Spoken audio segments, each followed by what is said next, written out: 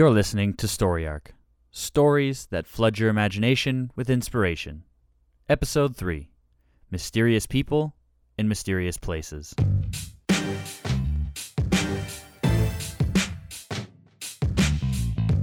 Hey everybody, my name is Chris Thompson. Welcome to Story Arc. If this is your first time listening, we want to say welcome and thank you for stopping by. The Story Arc podcast is produced every 2 weeks for your enjoyment, and show notes are found at our website, blockpartypodcastnetwork.com. Come back often and feel free to add the podcast to your favorite RSS feed or iTunes. You can also follow us on Twitter at Story Arc Podcast and also on Facebook. All of our links that we mentioned in the show are in the show notes. And now, let's get on to the show.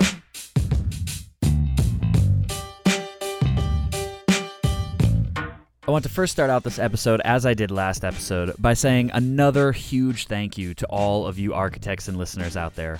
Once again, you have showered us with so much love that we don't even know what to do with it all or where to even begin. You all make this podcast worth doing, and it's because of you that we want to make it back here every 2 weeks with a new episode. Your support through social media has been astounding, and I cannot thank you enough. And even though I could go on rambling all day about you listeners, we have business to do. We are excited for you to hear the next 2 stories that we have coming your way this week. Both stories are from talented writers who love the horror/thriller genre of literature. The first is about a young girl who is a part of an unfortunate meeting, which leads to her meeting someone straight from her worst nightmares.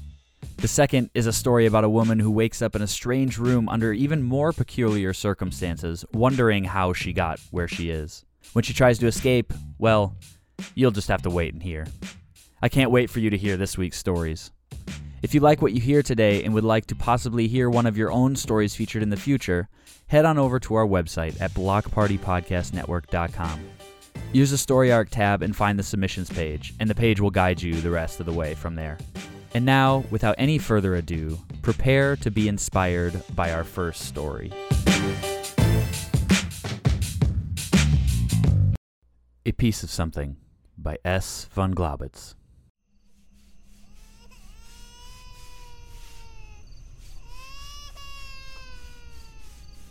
The candle is nearly burnt out as I finish scrubbing. Sitting back on my heels, I sigh. A strand of hair has escaped my cap, and I tuck it back into place. I can hear his quiet breathing behind me in the crib. If I hadn't been the one cleaning up his accident, I would never imagine he was capable of such a tantrum.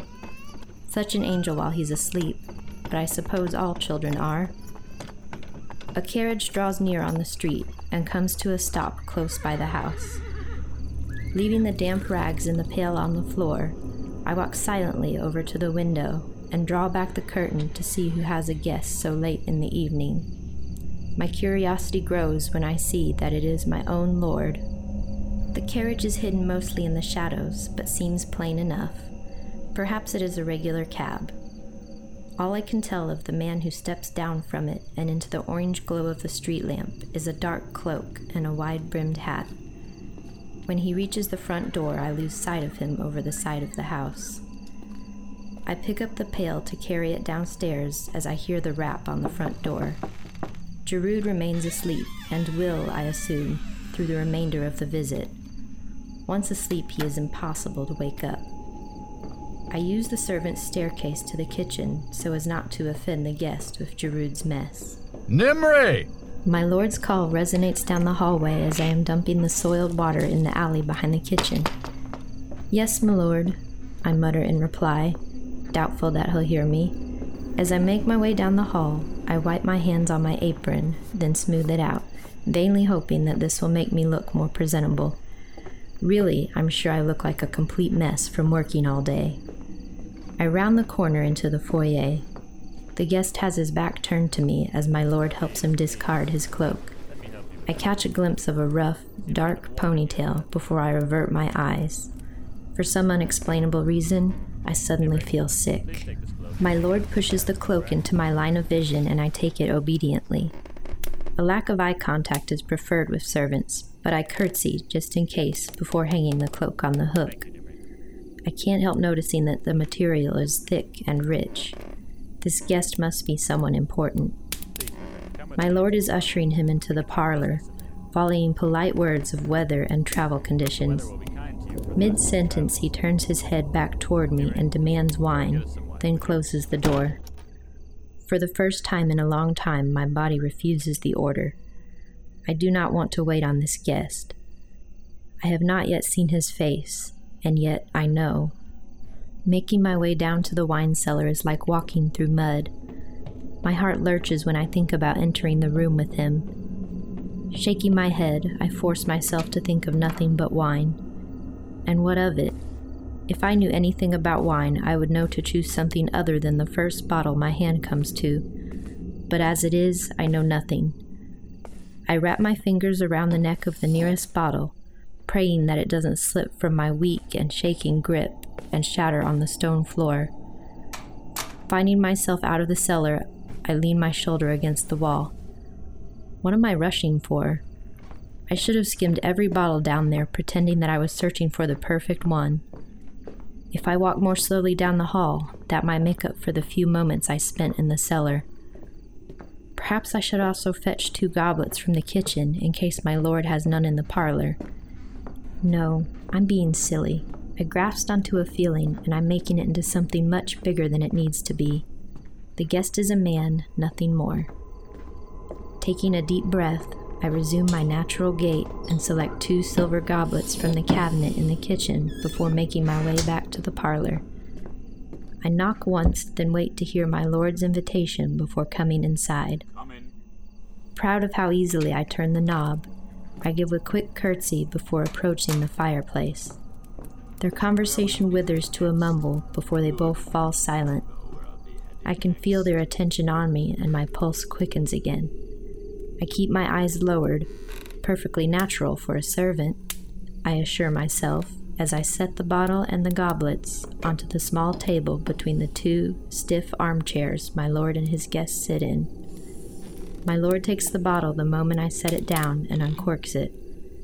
The familiar but bitter smell tingles in my nose. I swallow before speaking. Will there be anything else, my lord? My lord finishes sipping his wine. The goblet clunks noisily as he sets it back down onto the table. Next to it, the guest's fingers run lazily up and down his own. Once again I feel the urge to vomit as I stand transfixed by his hand. Scars vine along his knobby fingers, and his nails are tinged an unhealthy brown. Be at hand. The command is swift, as always, more of an implication that I should stay in the room, out of the way, in case I'm needed.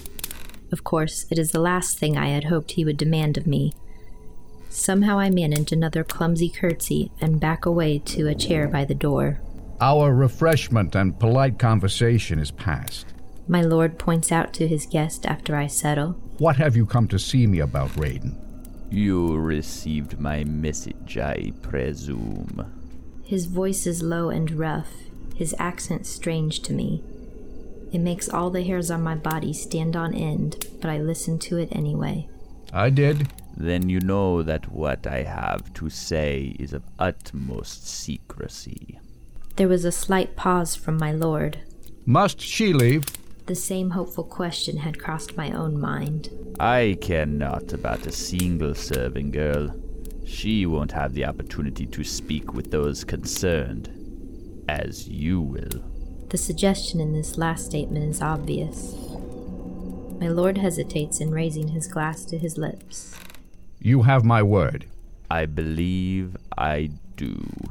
I can tell by the dark tone in the guest's voice that I don't understand the full meaning of his words. My lord still has not taken a drink from his raised goblet.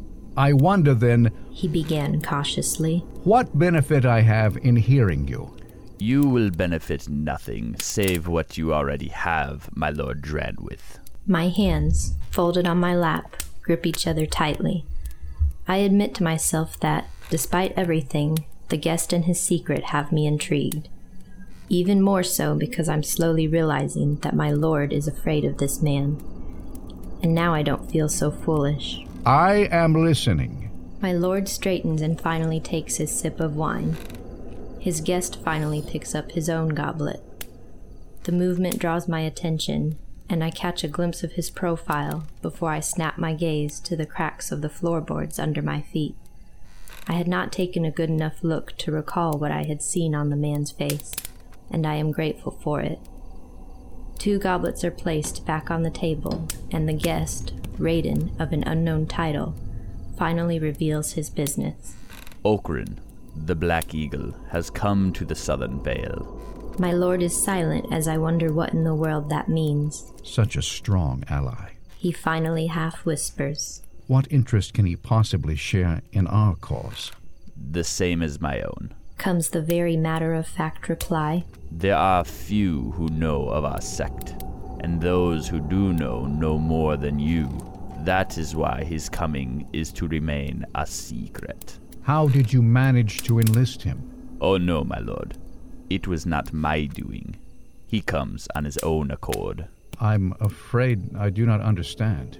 I can see that you do not. Your king is of little use to us, and therefore quite dispensable. An uprising in your city may be the chaos we need to restore balance to our own system of power. An uprising? Does this mean my lord is involved in a movement against the king?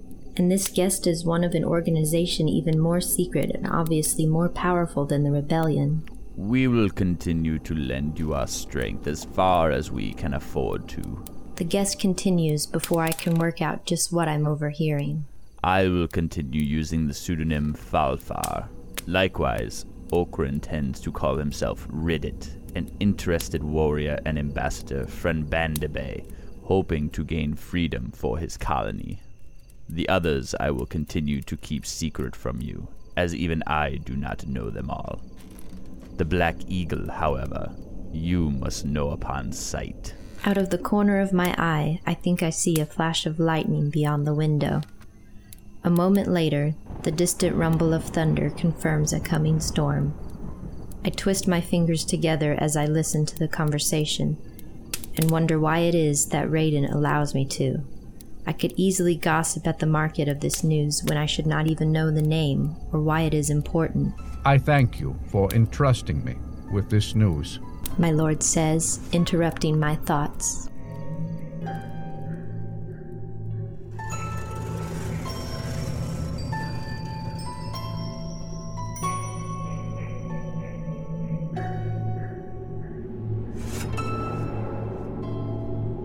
Sit. He sits, but I know he won't stay sitting. His wailing seems to be reaching a climax. Good, then soon he'll stop. Drink! He cries. I'm getting you one. I know my harsh tone is only adding to his hysterics, but I can't control myself. That man has my nerves taut. My heart and my stomach must be battling for territory in my chest the way they're twisting and clenching. What could my lord have been thinking letting him in here? Even Jarud sensed something wrong. His eyes. Can't he see those eyes? I grab the water pail from its nook in the wall and make for the door. Going out in this storm in the night is insanity, but frankly I don't care right now.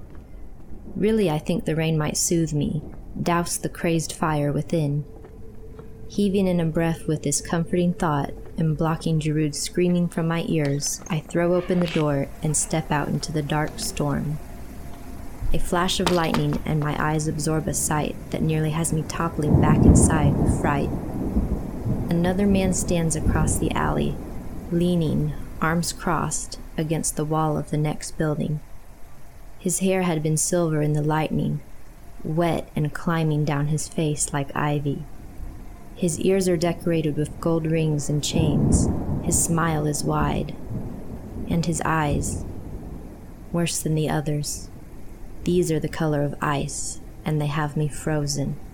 The lightning gone, he is no more than a silver shadow, glowing in what feeble light escapes from the kitchen through the doorway, but I can hear his soft footfalls moving toward me.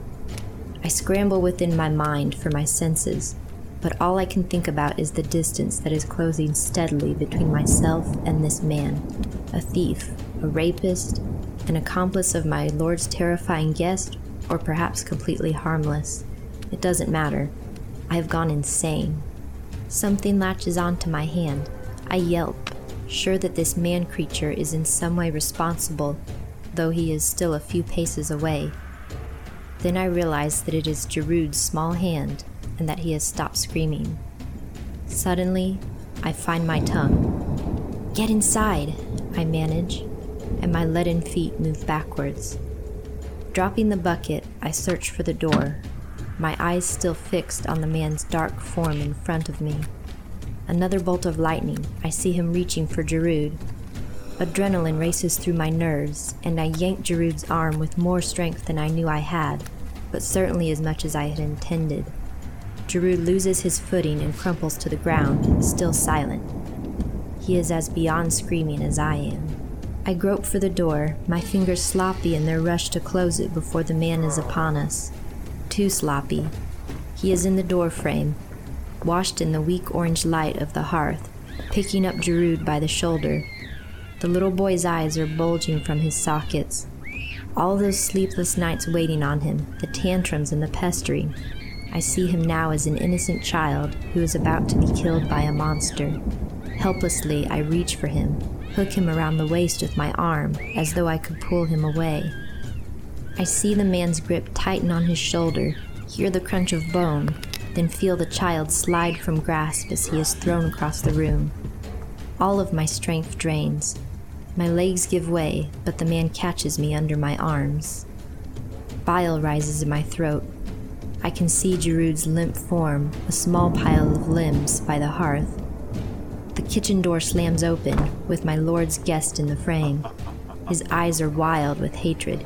He tosses something, a dagger it seems, at the man who holds me. Only now do I scream.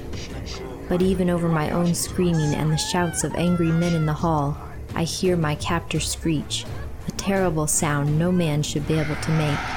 His lips, pulled back in pain, reveal deadly sharp teeth. I feel the rush of air behind us, and we're moving backwards. A sound like wings beating and we're floating in the air, rising above the street. And finally my mind breaks.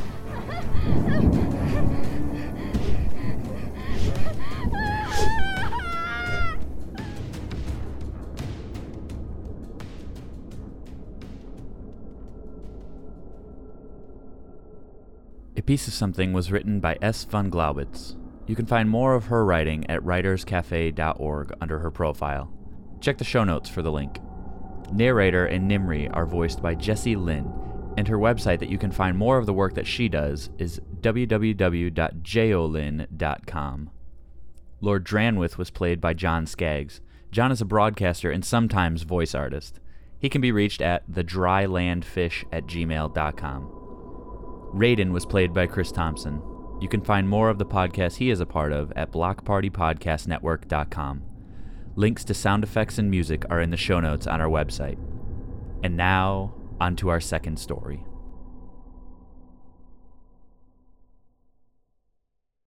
A Path to Freedom by Louisa Ukeel.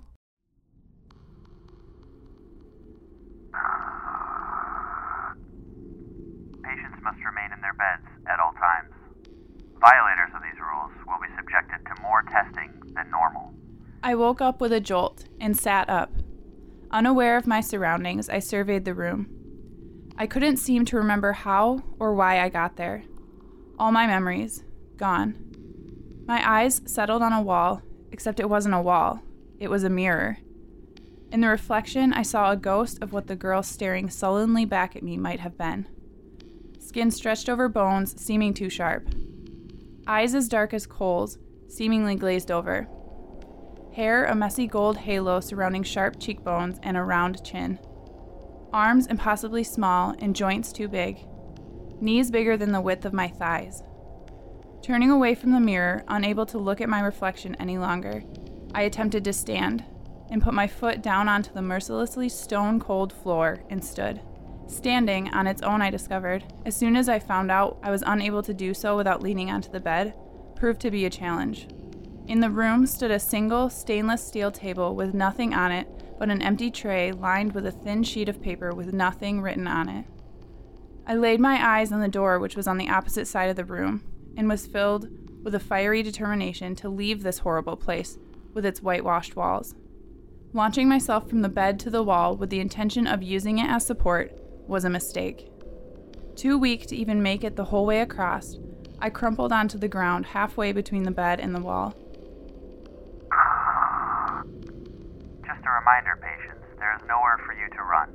You may as well sit back, relax, and enjoy.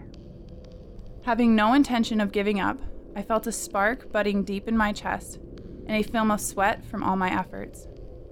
Painstakingly, I made my way to the door, using the wall as support. Eventually, I reached the door and pushed its handle, and it popped open. I peeked into the hall, which was eerily quiet and empty. I didn't care or notice. All that was on my mind was the fact that I needed to leave, and the spark in my chest grew. I hadn't any idea where to go, so I just went where my feet took me. Forward. After what seemed like hours walking in the hallway, I was met with another door. Except this one looked heavy and was made of metal. I pushed the metal handle, but the door didn't budge, so leaning my forehead on the door, I focused on breathing in and out, trying to push away the frustration of rising so close to the edge of overpowering me. Then I started again, going back the way I came from, and passed by my room once again and peeked inside. Fear gripped my heart, and I tried to heighten my pace and get away from the room where my memories of this world had started. As I crept further away from the room, the number of doors identical to mine began appearing and growing in number. I didn't dare look inside the doors in fear of what I might find. Seeing myself in the mirror that took up a whole wall in the room was enough. I didn't feel like having to bear witness someone else in the same state as I was in. That's when I heard them, the voices, coming from further down the hall. Stricken with panic, I didn't know what to do. Frantically looking around, I didn't dare seek refuge in one of the rooms. But as the voices drew closer, I felt I had no choice. I entered a room and was plunged into darkness. Relief flooded me, and I waited for the voices to pass. Anyone caught trying to escape the facility will be subjected to even more testing. So please, try and run. Waiting a few minutes after the voices had passed to make sure they were gone, I opened the door a sliver and light flooded into the room. Turning back, I saw what I had been trying to avoid the most. On a bed lying there was a young boy, no older than 7 years old, with tubes piercing his flesh in more areas than I cared to look for. And just like in my room, there was a mirror taking up a whole wall. The boy flashed open his eyes and looked straight at me, giving me a blank stare. Nothing less, nothing more. I backed out of the room, wanting to leave the inhumane look I was receiving. I clicked the door shut behind me and continued my trek down the hall. I reached a glass door that led onto a terrace, holding a few tables, and had brown wilted grass. There was no other doors except the doors to the rooms, holding horrors such as myself. I walked into the terrace, and immediately the air burned my lungs. I powered on to a balcony I spotted and looked out onto the horizon. Looking out into what the world had become, I made a choice. Not wanting any part of it, I climbed up on the balcony ledge as the setting sun lit my golden halo of hair into a fiery red. The terrace door clicked open and I glanced behind me. The young boy stood there, giving me the same blank stare with his icy blue eyes, while blood seeped out of the places he had ripped out the tubes and bloomed onto his white nightgown. I turned back around and closed my eyes. Willing myself to calm down, I stood there breathing in the burning air, then stepped down from the balcony ledge. I made my decision. Fear and doubt, I decided, had no place in me at that moment. It's time to go. I walked to the boy and took his hand as he gazed at me with curiosity. The first hint of emotions I had seen blossom from his face. I pushed open the door and stepped back into the white hallway. A Path to Freedom was written by Louisa Ukil. You can find more of her work at writerscafe.org. The link to her profile is in our show notes. Narrator for the story was Alyssa Thompson. You can find her music at soundcloud.com/Alyssa Thompson and find her writings at alyssalyn.wordpress.com. Music, sound effects, and links can be found in our show notes.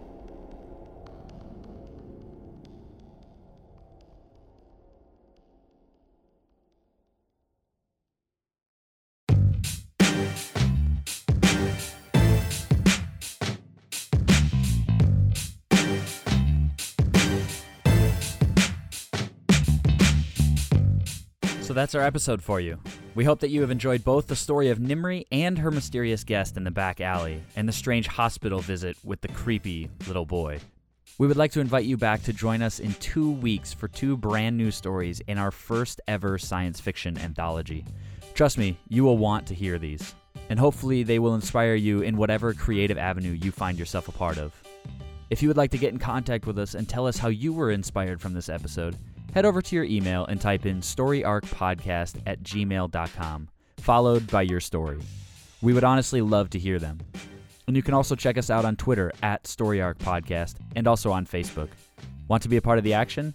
Head to our website at blockpartypodcastnetwork.com and submit your own story under our submissions page. We would love to hear them. And once again, we hope that you spread the word. Our goal here is to inspire as many talented listeners as possible, and only you can make that happen. Thanks for listening to this week's episode, and we will see you right back here again in 2 weeks. And as always, keep being inspired.